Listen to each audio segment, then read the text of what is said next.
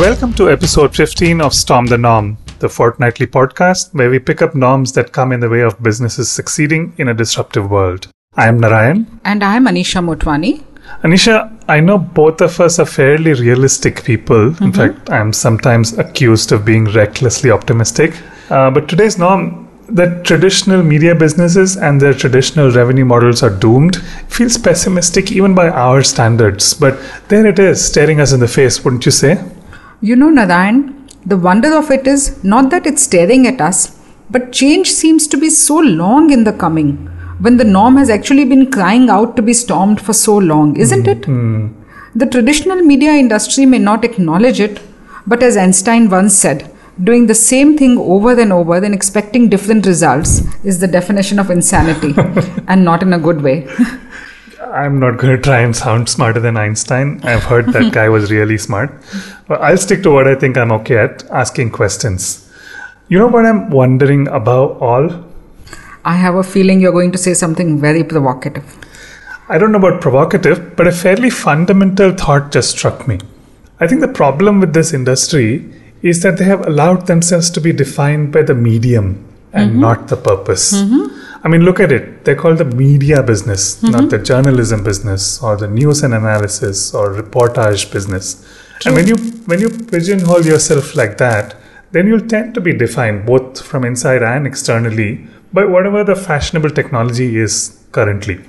For centuries, print was fashionable. Then along came audiovisual media such as radio and television, and now we have the 21st century's posterchild, digital. But media, any of these, are just that. True. They're just the technological platforms. They're not the product. And when you let yourself be defined by a medium, then of course your revenue models are going to be constrained by that myopic thinking. I mean, if you're going to be a newspaper business or a television news business, then yes, you are doomed. Remember the norm we stormed, what comes first, form or function? Yeah. Just reminds me of that. And they seem to have been lost in that loop. And it seems so obvious that the industry has twisted itself into knots because it has defined itself by the medium and not the purpose. The term media is thrown around a lot, but not many understand that even the traditional definition of media as it exists is to tie the human race together and keep people across the globe up to date. Keep the human race together. I mean, that's the broader scope of the definition. Yeah. Even by definition, the scope can be far, far bigger if they choose to apply it. Absolutely. Medium is the middle ground, the common ground, but that's obviously not something they're looking at. There is an inspiration. Google could have chosen to define itself as just another medium. Okay, but look at their purpose. And Google's mission is to organize the world's information and make it universally accessible and useful. And in fact, these days they've added to their purpose, don't be evil in brackets, because with so much access to information and knowledge, they can actually exploit and misuse that. Now that has been introduced in their purpose, don't be evil. Just simple words. But this is what the role purpose plays, And years back, the same example of Walt Disney, we provide happiness by providing the finest in entertainment to people of all ages everywhere. And look at what they've been able to do with their business model. It's not just a channel or an entertainment park. It's, anything that gives you happiness could be the scope. And both of those examples are also brilliant because I think it connects so well to this point I was thinking of, which is I want to emphasize, I'm not saying digital native media businesses have cracked the code. I mean, look at Disney as an example, right?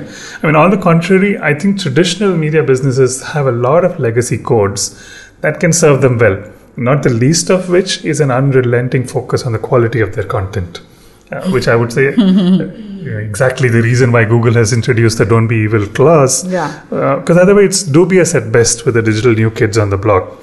Journalistic integrity, preserving the separation between editorial and advertising. These are things that come naturally to traditional businesses. But on the other hand, there is no denying the model is broken. Absolutely. So can this norm be stormed? Well, to take a crack at it, we roped in Mr. Anurag Batra, Chairman and Editor-in-Chief of BW Businessworld. Anurag is a media mogul, serial entrepreneur, journalist, and a self-proclaimed eternal optimist. Given his multifaceted set of experiences, we figured we couldn't have gotten a better expert to storm this norm. So, Anurag, thank you so much for being with us on this episode of Storm the Norm. Welcome. Thank you so much, Narayanan and Anisha, for having me. So, right off the bat, I have a fairly straightforward question, literally hot off the press. On August 5th, the New York Times announced that for the very first time in their existence, digital revenues exceeded print revenues. My question to you is, what lessons can we take away for traditional Indian media businesses away from this in terms of their operating models, in terms of their revenue models? Are we archaic? Are they way ahead of their times? How can Indian businesses learn from this? Thank you, Narayanan. This is a question I grapple with every day. First of all, there are 5 aspects when we should look at the New York Times achievement. First is, this is a journey that they started more than 6-7 years back. Okay, right. So this may have happened and got accelerated during the COVID times. And as you know, the COVID has become the chief digital officer or the chief digital transformation officer for almost every business enterprise, especially media companies. It may have got accelerated, but it started many, many years back. Second, New York Times is also known for very high quality journalism, which means very high quantity and quality editorial product, which has a spine, which does not take sides, which does journalism the right way. So people don't mind for paying for something that is not PR, that is incisive. It is written well, it is produced well, and it is honest. Third, most media business in the US, and especially the New York Times, have become a data business. They've become an insights business. So one, the consumers are paying for it. Second, they're also making money from insights, and they're all themselves using the insights to be able to improve the sales of their digital product. Fourth, they've put substantial monies in marketing of their digital products digitally. And fifth, last but not the least, is that they view themselves as in the business of being in the business of brand and content, in the business of news. They're not in the newspaper business. They're in the news business. They have a brand and they have content. So they live by that credo. Plus, they put some money behind it. So between all these 5 factors, the lessons for Indian media businesses are the following. So we have to change our mindset. We have to become digital first, video first businesses, and we have to possibly shut our print businesses. Because what happens when you have a print and an online business, more often than not, a lot of energy goes into producing the print product. I think the same amount of passion and energy has to go into doing the digital product. We need younger editors, we need younger business heads, we need millennial CEOs, and we need to put all our money into the quality of content we need to do. And then we have to become a data and tech business. These are the learnings from the New York Times example. I mean, when you put it like that, Anurag, it seems so simple, right? I mean, here are the 4 lessons. Focus on content, build the brand, use data and insights, be about the news business, not the newspaper business. And of course, take advantage of the Chief Digital Transformation Officer currently at hand. And you've laid out what Indian newspapers or media businesses need to do also. If it is also simple, then why are we not doing it? Can I tell you, I acquired Businessworld 6.5 years back. Yeah. And only in the last 5 months, I've been able to grow my digital to a play where I'm in the top 5 players in the business segment. Because, it's a mindset issue. We value print so much. Anybody who has a newspaper, we're so living in the past. We're so living with our habits. While I'm saying all this, only in the last 5 months, I've been able to kind of attempt what I set out to do 6 years back and see the dividends of it. Because I realized while I was bringing out the magazine, every issue, the sales weren't there. The editorial impact through distribution of the e-mag was there. There was no revenue. So I was forced to build my digital content. It's a mindset issue. And what happens is if you have a legacy issue, sometimes you focus too much on it. You don't have to have a plan B, C. You only have to have one plan, which is the digital plan, and focus all your energies there. So I think it's an issue of mindset. It is issue of priorities. It is an issue of misplaced priorities, I may say. Sometimes we value the present more than the future. I think we have to spend as much time in the future as we do in the present. Now, having said that, there are traditional clients who like the smell of a newspaper in the morning, who would want to pick up a magazine and or read a book. And there is this whole generation of the 60s and the 70s, and in fact, the ones before that as well, who are thriving on that. So are you willing to trade that generation off? We are not teenagers, but we are screenagers. So, today my mother uses WhatsApp a lot. My father uses it a bit. My 53-year-old sister uses it a lot.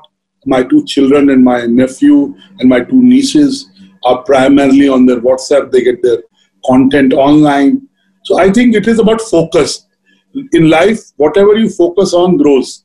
It may sound philosophical, but that's true. We have always focused. I can tell you in the last 6.5 years of running Businessworld, I've pretty much focused on the print product and the events. I never focused enough on the digital.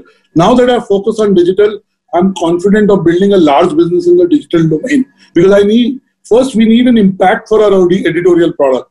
If we do good editorial today through digital distribution, through social media, we are able to get digital impact. There is an impact of a story. It gets read. There is a buzz. It gets shared, right? So first, we in the media business live for an impact. Now, the moment the impact is there, clearly it showcases audiences. Now that showcasing audiences will lead to advertising revenue. And also, digital is about very transparent. So you can't tell your advertisers, so many people saw it, but you got to prove it. So that's the mindset change, using data to prove that so many people read. That also means that in the past you were charging for a lot of stuff that was not demonstrable. So demonstrable audiences and the impact on audiences through data and digital will be the key things that the media owners have to change in their focus. The other thing we have to change is to treat our digital product as primary. When we treat it as primary, I'm sure we'll be able to convince our advertisers, our readers to treat it as primary. And dare I say, it's not either or. See, newspapers and a printed product has a limited space. By that, it puts out news which is credible, which is impactful, and there is a certain traditional equity to safeguard. Whereas in the digital space, most of the players are not credible. They put out a lot of clickbait content. They're clearly very biased. They're very edgy in the way they put out content. And dare I say that they do not follow basic principles of journalism. So if the mainstream media players put their best foot ahead in digital, in terms of quality of content, in terms of quality of production, we talk about the 3 V's in media.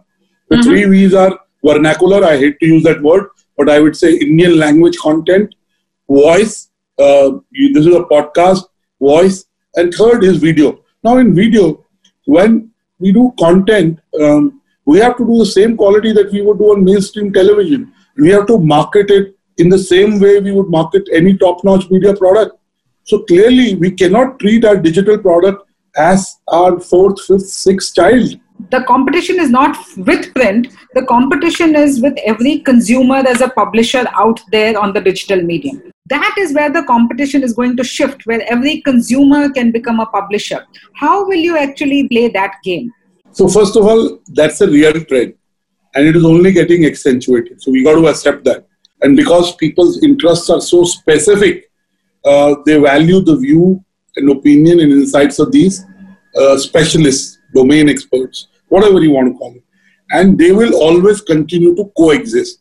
But the charm of being published by a 100-year-old venerable medium, which you grew up reading, will always be there. So it's not an either-or scenario, first of all. Having a brand is a starting point, then is the quality of content, then is the depth of content, then is the frequency of content, then how you market, what is your social media outreach, are influencers retweeting what you're tweeting, are influencers endorsing. So I think influencers are important.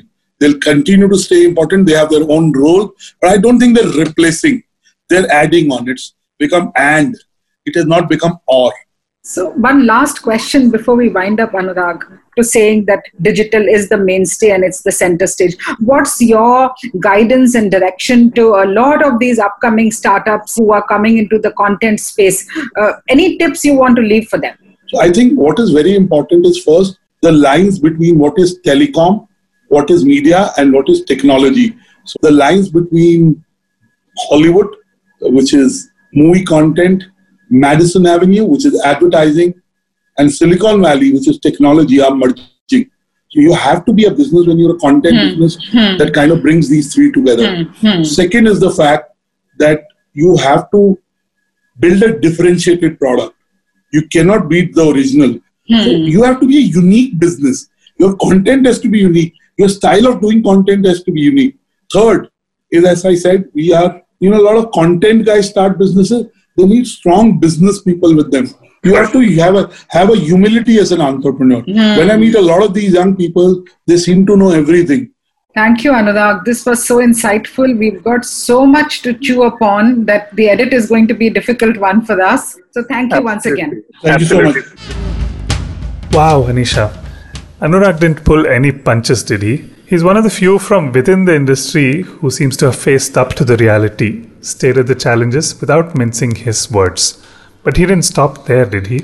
Indeed, Narayan. I loved his candidness in laying threadbare what ails the industry and therefore what needs to be done. What stood out for you? It's actually not one thing, but a point of view he brought to the table that was most refreshing for me.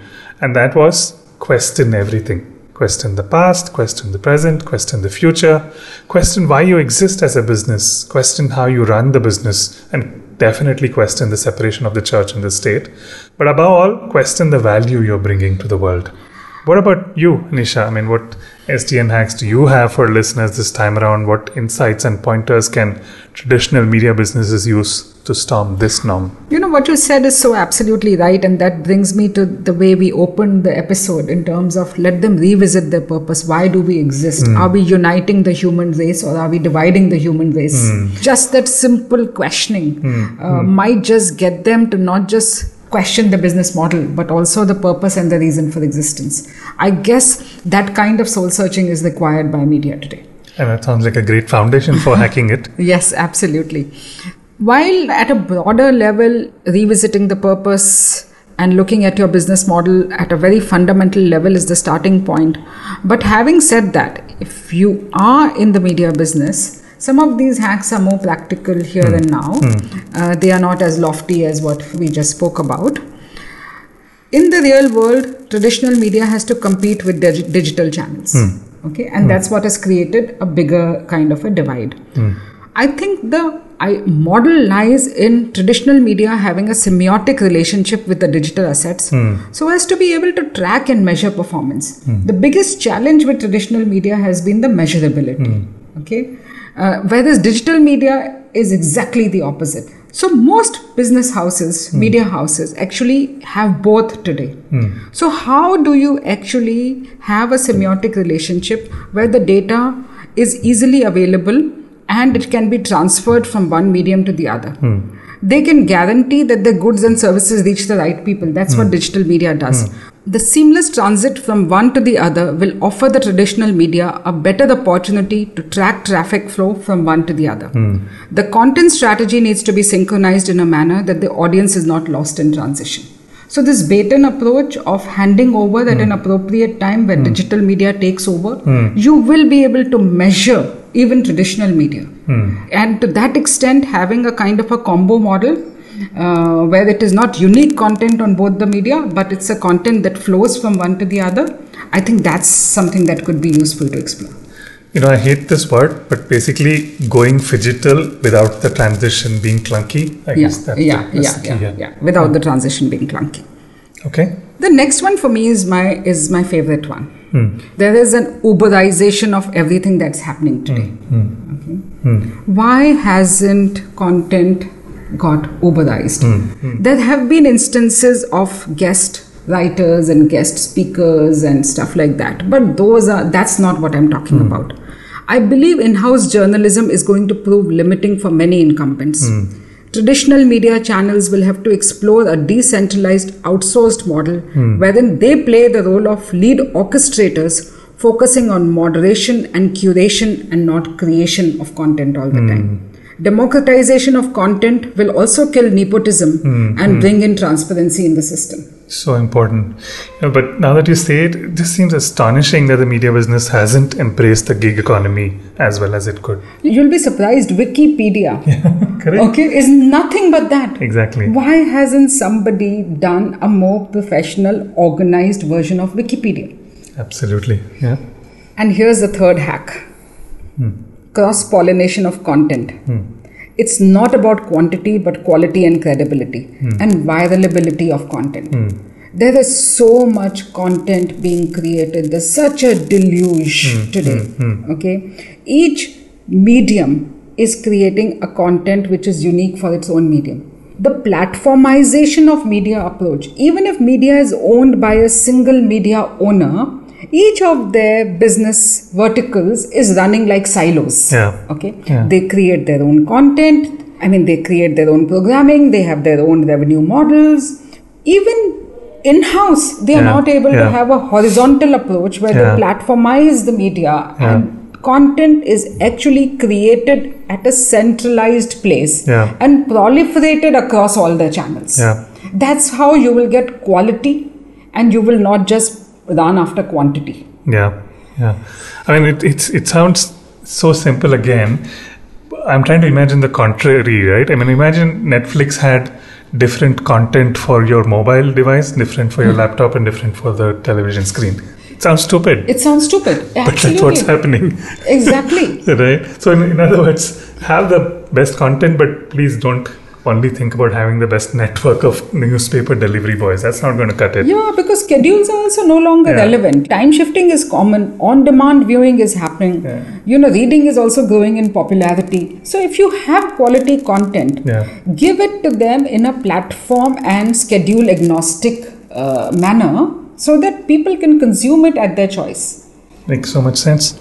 Number 4. A very basic one is, of course, offering readers more flexible payment options to drive up subscriptions. Because subscriptions is a lock-in, there's a certain amount of loyalty that comes in. Okay.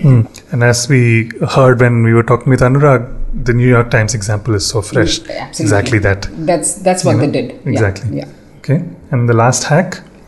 Even if you're going to be just a news distribution and not content creation or curation business, then think like a native digital company. Become an API and not a platform. Enable open access on any platform, any device, shareable anytime. I mean, this is what we just spoke about, but this is like an API platformization approach. Absolutely. So insightfully hacked as always, Anisha. Let me try and recap the 5 STN hacks once more for everyone. First, bridge the phygital divide seamlessly. Second, Uberize content creation. Third, cross-pollinate content. Fourth, offer payment flexibility to consumers. And fifth, in the world of AP and ANI, become an API, if you will. Succinctly captured, as always. All right, then. I think that's a good place to wrap up episode 15 of Storm the Norm. Once again, there are now multiple places you can catch us on: Apple Podcasts, SoundCloud, and JioSaavn by just searching for Storm the Norm. And on Saregama Carva 2.0 devices on channel 453. This is Narayan. And this is Anisha. Signing off for now. We'll be back with a new episode shortly. Thank you and talk to you soon.